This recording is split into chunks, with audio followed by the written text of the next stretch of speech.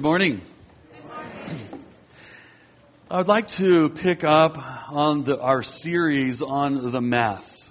If you were not here for this series and would like to listen to previous teachings, I would encourage you to go to our website. It was necessary that we laid this aside during Advent, Christmas, the Feast of the Epiphany, and the Feast of Lights, the baptism of our Lord, the wedding at Cana, and Jesus' announcement of his mission with the Spirit of the Lord is upon me, and Ezra reading the Torah to the people of God because they forgot who they were. They forgot their identity as the people of God. I would also like to note that the readings this morning do not correspond to this message because I didn't want to ask the office staff to change them because they were already created, already completed. So I'm not trying to avoid the subject of speaking in tongues. I don't have a problem with that at all. So thank you in advance for understanding. So I'd like to give a very short review of the things that we have talked about. Week 1, we talked about how Mass is a blessed encounter. We discussed the meaning of the word Mass and how the Holy Eucharist includes both the ministry of the Word and the ministry of Holy Communion. And both the Word and Holy Communion, or Word and Table, or Word and Sacrament, are equally important. And we talked about how those who have a tendency to lean toward the more evangelical side of Anglicanism have a tendency to focus upon the importance of the Word, and those of the more Anglo-Catholic side have a tendency to focus on the sacraments. And even though we are a church that leans toward more high church, we are a church that embraces both equally. And it's very important that we understand that Word and Sacrament always go together. Fight the urge to place one over the other. For one to receive Holy Communion, they should be present for the reading of the Gospel and for the confession of sin. Week 2, we talked about how we are called out from the world. The church has been called out from the world and to a new realm of the kingdom of God. We discussed the use of incense and what it means and how all of our senses are engaged in worship. We talked about the opening processional and the meaning of the sign of the cross. We considered the opening line of the liturgy, the power of declaring ultimate reality in the opening acclamation. Week 3, we talked about the great cloud of witnesses because it was the Feast of All Saints and how there is a thin layer of separation, connectedness, entanglement with those who have faithfully passed on. We enthusiastically celebrate both the baptized saints who are living and faithfully departed. And we made connections with how the Mass intersects with those faithfully departed saints. Week 4, we talked about the Collect for Purity, the Summary of the Law, the Kyrie, the Trisagion, the Gloria, and the Collect for the Day. And we also talked about the penitential season, which often includes the Great Litany, which we will be using during Lent. And by the way, we will not use it this year just on the first Sunday of Lent. We will be using it every Sunday of Lent. We also talked about the Decalogue and the Beatitudes. Week 5, we talked about the reading and the proclamation of the Word of God. Scripture reading is so important because we're trying to embody the story of the Bible, not simply note or even memorize its propositional statements. The lectionary of most Western liturgical churches is laid out so that the readings from the Old Testament, Psalm, Epistle, and Gospel tells the story of the Bible once a year. We believe that the more that we hear the story of God, the better our worldview and lifestyles will be shaped by that story. That is, if we hear it and we respond to the Holy Spirit as He speaks to us and we live obedient lives. The basic task of a sermon is to expound on a passage from the Bible with appropriate background, theology, and history.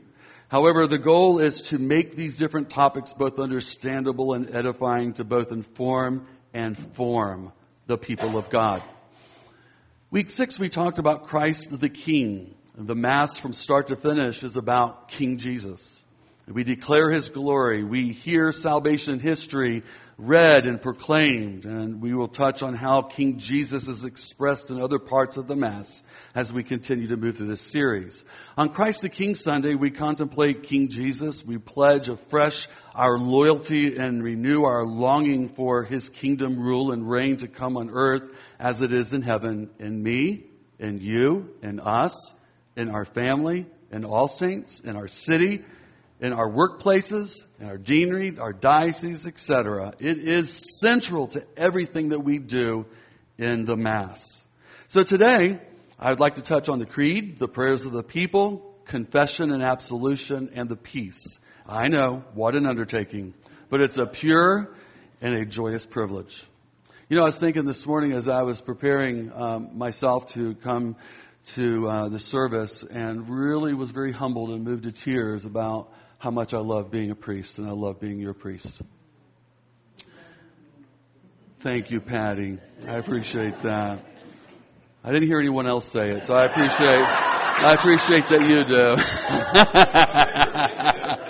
I wasn't looking for feedback there, but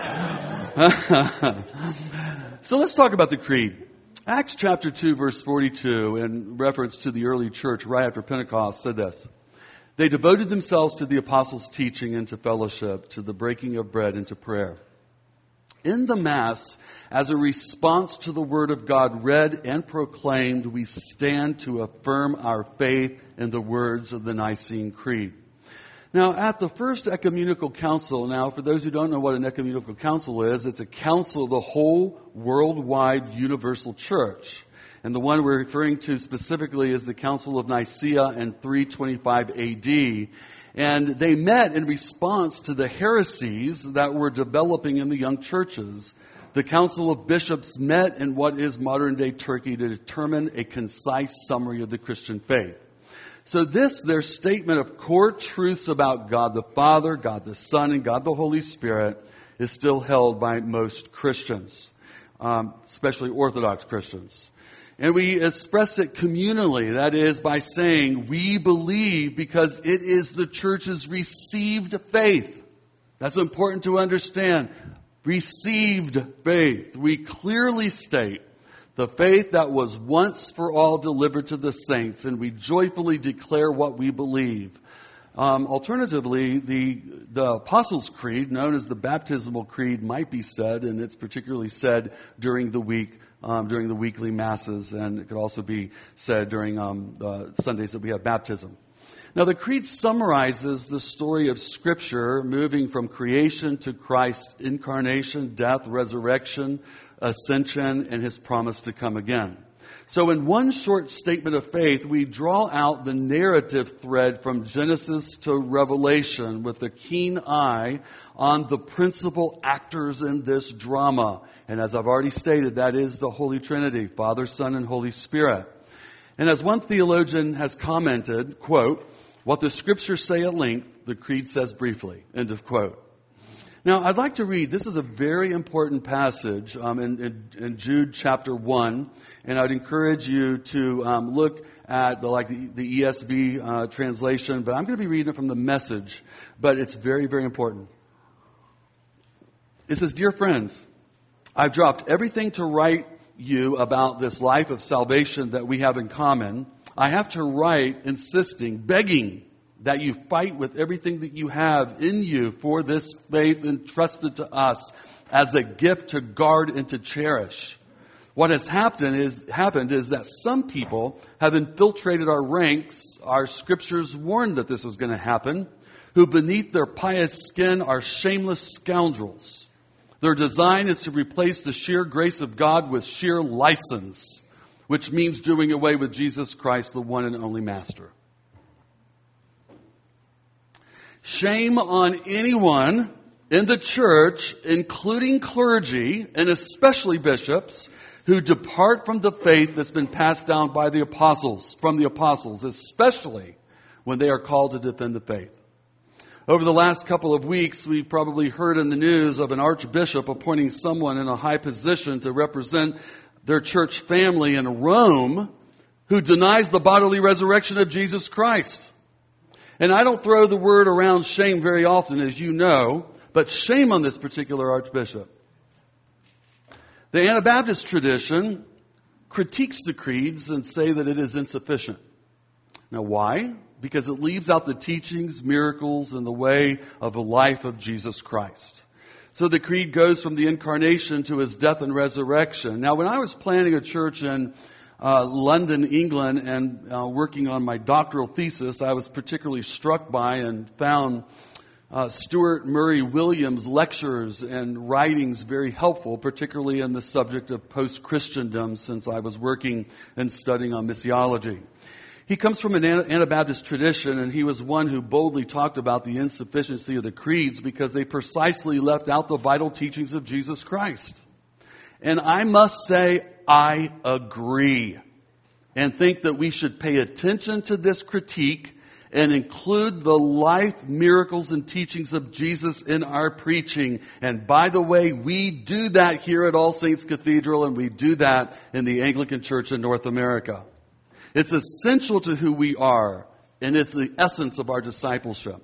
It doesn't mean that we are to do away with the creed, because that's absolutely ridiculous. However, we need to remember that the creed arose during the Christological heretical controversies. Therefore, since it is putting in place truth to confront these heresies, it's understandable why the main focus of the creed is addressing his full divinity and his full humanity. So we hear the full counsel of God's word read and proclaimed, centering our focus on the life and the work of Jesus Christ, and proudly stand to proclaim our faith as delivered by the apostles as expressed in the historic creeds. And then after the creed and the Mass, we move on to the prayers of the people. Now, in the first few centuries, Christians began including prayers for all sorts of human needs and for the work of the church as part of the Holy Eucharist. Justin Martyr in 155 AD wrote to the Roman emperor explaining what Christians did at Mass, giving an outline of the prayers and the rituals. In his letter, he described the intercession prayers offered after the readings from Scripture and the homily, and he says this, quote, "Then we all rise together and offer prayers for ourselves and for all others, wherever they may be." And it continues on, but that was the point I wanted to capture here. End of quote. So we stand in this tradition that goes all the way back to Justin Martyr. Actually, the practice goes back even further in Christian history. So when Peter was imprisoned by Herod, the church in Jerusalem offered up earnest prayer for him, and that night an angel came to release him from his chains. And we find that story in Acts chapter 12. So when St. Paul gave instructions to his disciple Timothy, he told him to intercede for all people.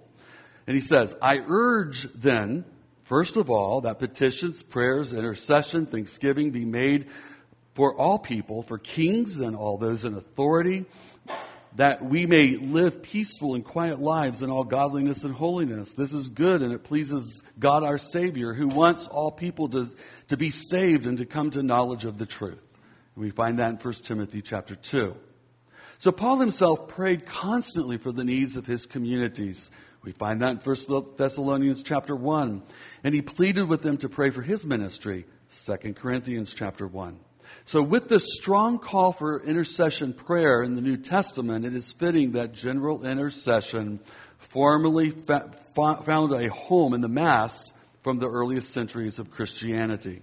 So the tradition arose that the vocational deacon, whose ministry is intended to have a special concern for the poor and the needy, a missional heart, often acted as a kind of custodian of these prayers, keeping them in some written form and inviting the congregations to add their prayers as well.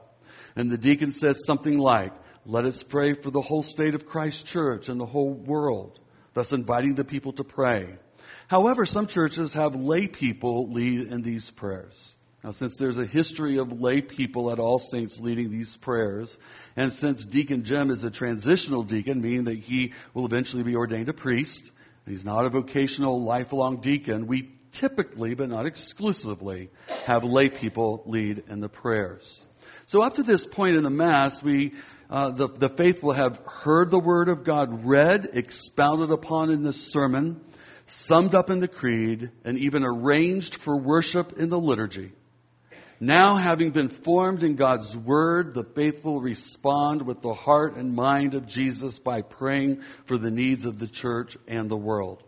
And since the prayers are meant to be universal in scope for those in authority, for those experiencing various needs and sufferings, and for the salvation of all, the intercession train us to look after not our own interests, but also for the interest of others. And we see that very clearly explained to us in Philippians chapter 2 by St. Paul. So we're offering intercessions for like the universal church, for the nation and those in authority, regardless of your political persuasion, the welfare of the world, concerns of the local community, those who suffer and are in trouble. We give thanks and remember those saints who have faithfully departed. Now, the last thing regarding the prayers, we pray for those who have departed this life in faith, because together with them we await the final resurrection of our bodies. We find this in 1 Thessalonians chapter 4 and 5. So this creates unease for those Anglicans of the evangelical side of the church. This can also create critique and unnecessary judgment from evangelicals outside the Anglican church as well. I think it stems from ignorance. Stems from unknowing, lack of proper teaching more than anything else. So those who have faithfully died rest now in peace, and yet they cry out, as Revelation tells us, "How long, O Lord?" So as one body of Christ, we share communion with the faithful on earth and in heaven. So our prayers remind us of their example of faith and call us to follow it. I did a whole sermon on this on All Saints' Day. So if you want to learn a little bit more about that, I encourage you to go back and hear that. So if you want, well, I'll stop at that. So this is that thin layer that we talked about, this thin layer of separation, connectedness, entanglement with those who have faithfully passed on. Both we and they wait for the resurrection of the dead and the life to come when God truly makes all things new, when He makes the new heavens and the new earth. And all of this is through and because of the life and the death and the resurrection of Jesus Christ. So this is why some of us make the sign of the cross when we say the resurrection of the dead, because of that connection that Jesus Christ provides. So though we all participate in the prayers by saying yes and amen, so let it be God, in our hearts and verbally, I do long when more prayers will be contributed by the people aloud. We create space for this. We create pauses for extemporaneous prayers, and they're welcome from the body of Christ. So I would encourage you to join in those prayers. I realize, when we're praying, sometimes we hear a little bit of mumbling going on in the congregation. And you know what? We don't necessarily have to hear those prayers. God hears those prayers. But there's something also powerful that takes place when you pray them out loud so the rest of the body can join you in that prayer. So I hope that we can grow in this. I know sometimes when we have smaller settings and smaller services that this takes place a little bit more frequently, but I would encourage us to pray out. Now, the confession of sin at the Holy Eucharist is our admission that we are not the people, the church that Jesus Christ calls us to be. The word read and proclaimed reveals sinfulness in our lives as the Holy Spirit speaks to us, and we respond with confession and repentance. So this is another communal prayer, and it begins with "we confess." It's expected that every Christian will have examined his or her conscience individually and will have made a personal confession to God prior to receiving Holy Communion. Now the priest, ministering on behalf of the bishop, representing the whole church, pronounces the absolution, assuring us that Jesus Christ washes away the stain of sin and sets us free to walk in obedience to Him. Now the priest, as we've talked about before, is acting in persona Christi, on behalf of and in the person of an icon of Jesus Christ.